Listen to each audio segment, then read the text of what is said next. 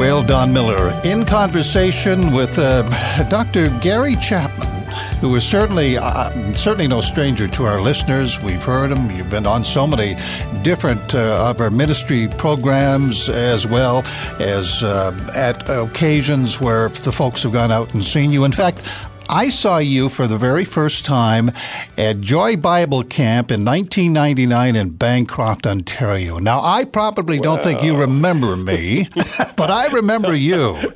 Well, that goes way back, but I do remember being there. Yeah, that was a great week. By then, we had a couple of kids, and we're now 45 years married this fall, so something must have clicked. Congratulations. Yes.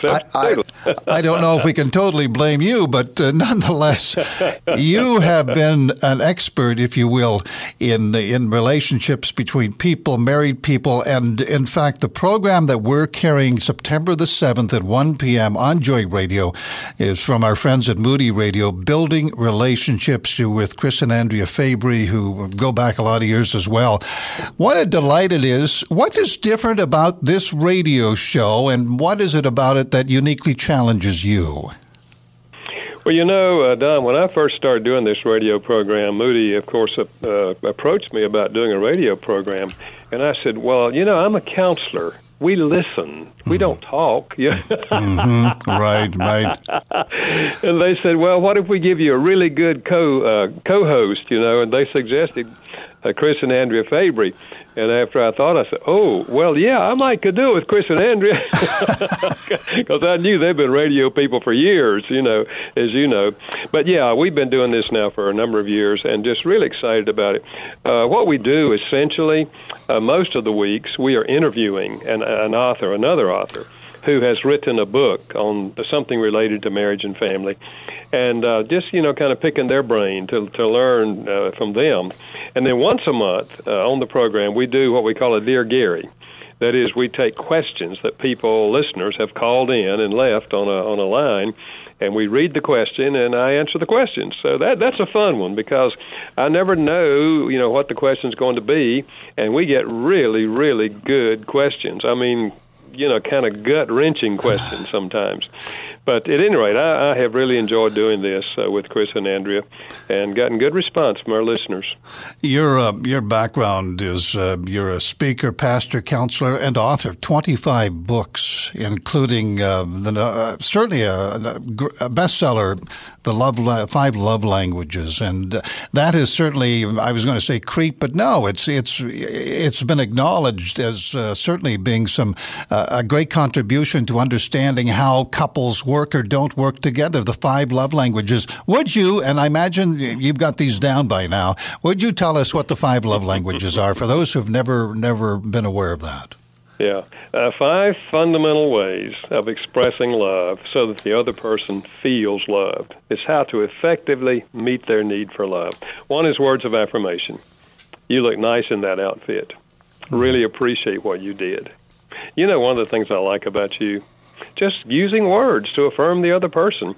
You know, there's an ancient Hebrew proverb that says life and death is in the power of the tongue. Mm-hmm. We can kill people, we can give them life by the way we talk to them. So words of affirmation.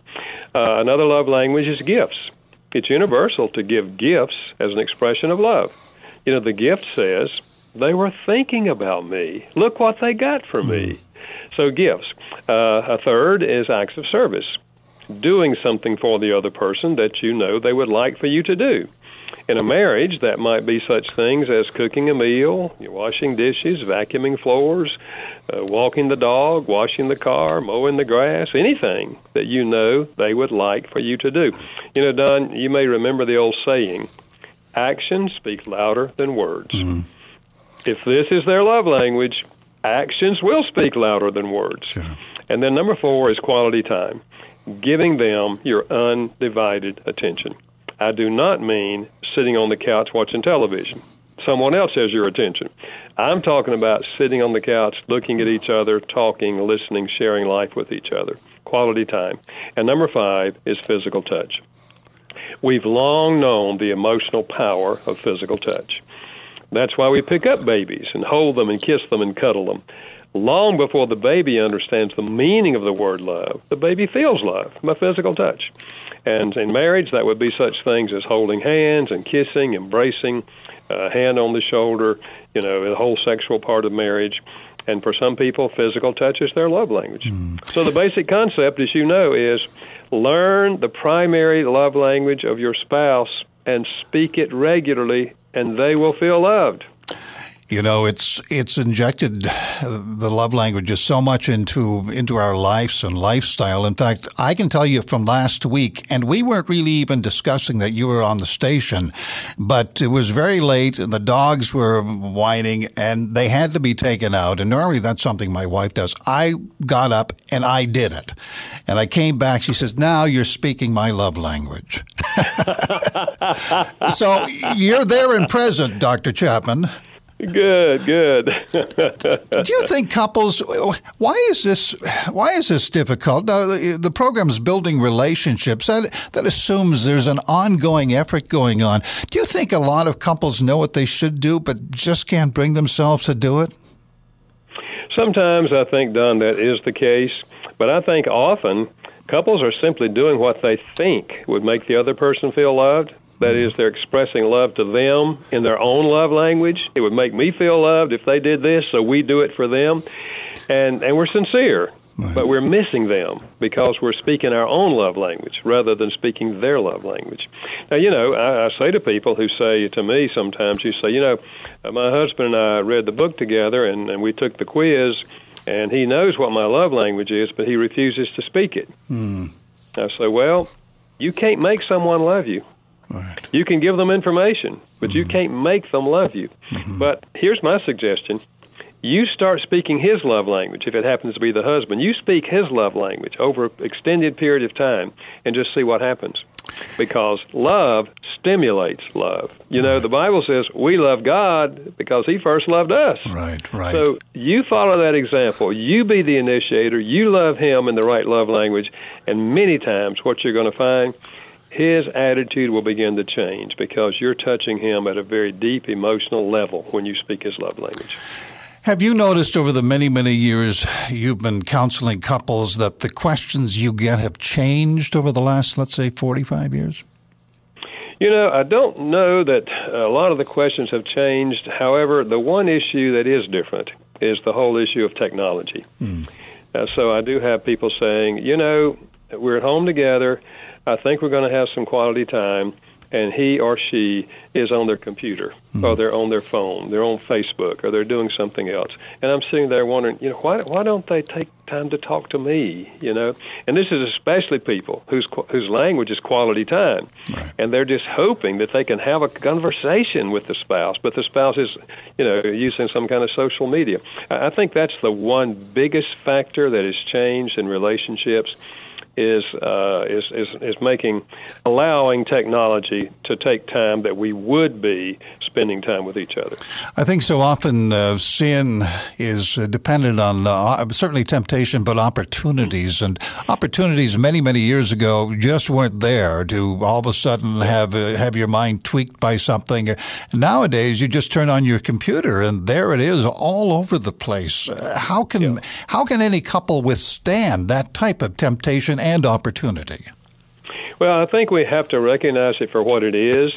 Technology can be good. There are many positive things. For example, I enjoy, texting my wife when I'm out of town traveling, or sending her a picture of something that I just saw. It is a way of communicating. It can be positive.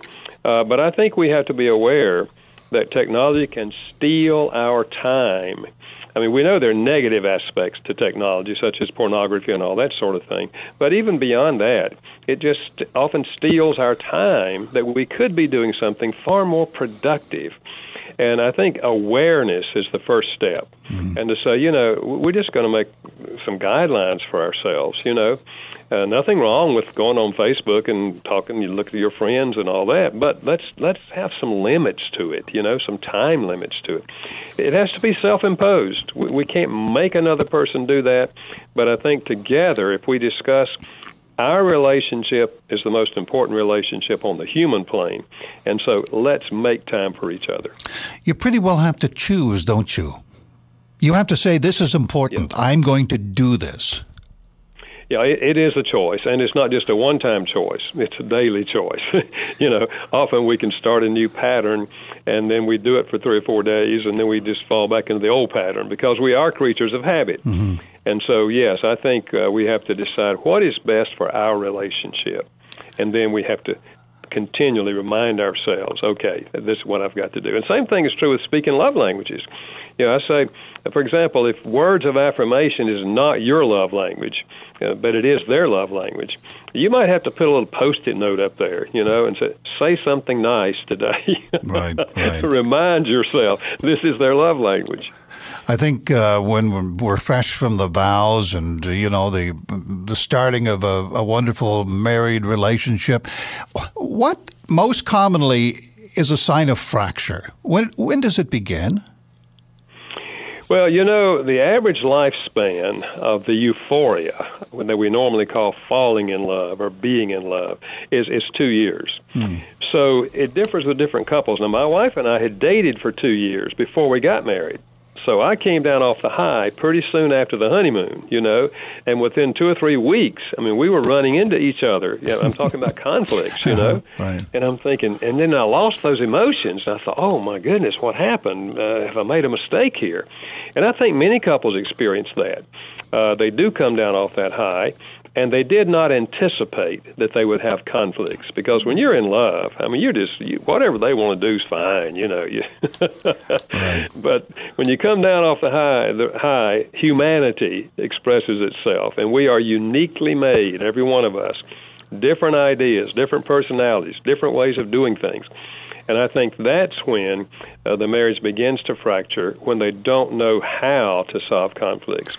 And we end up arguing. That's what we did, my wife and I. We end up arguing with each other. Mm-hmm. And you end up saying things that are hurtful and mean to each other. And after a while, you're wondering, why did we get married? We don't even like each other, Yeah.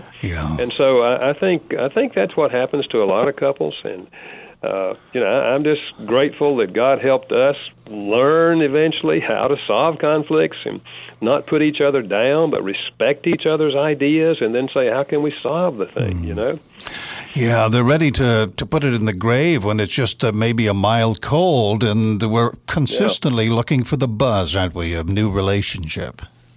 Yep, absolutely, and that's a great threat to a marriage that's in trouble.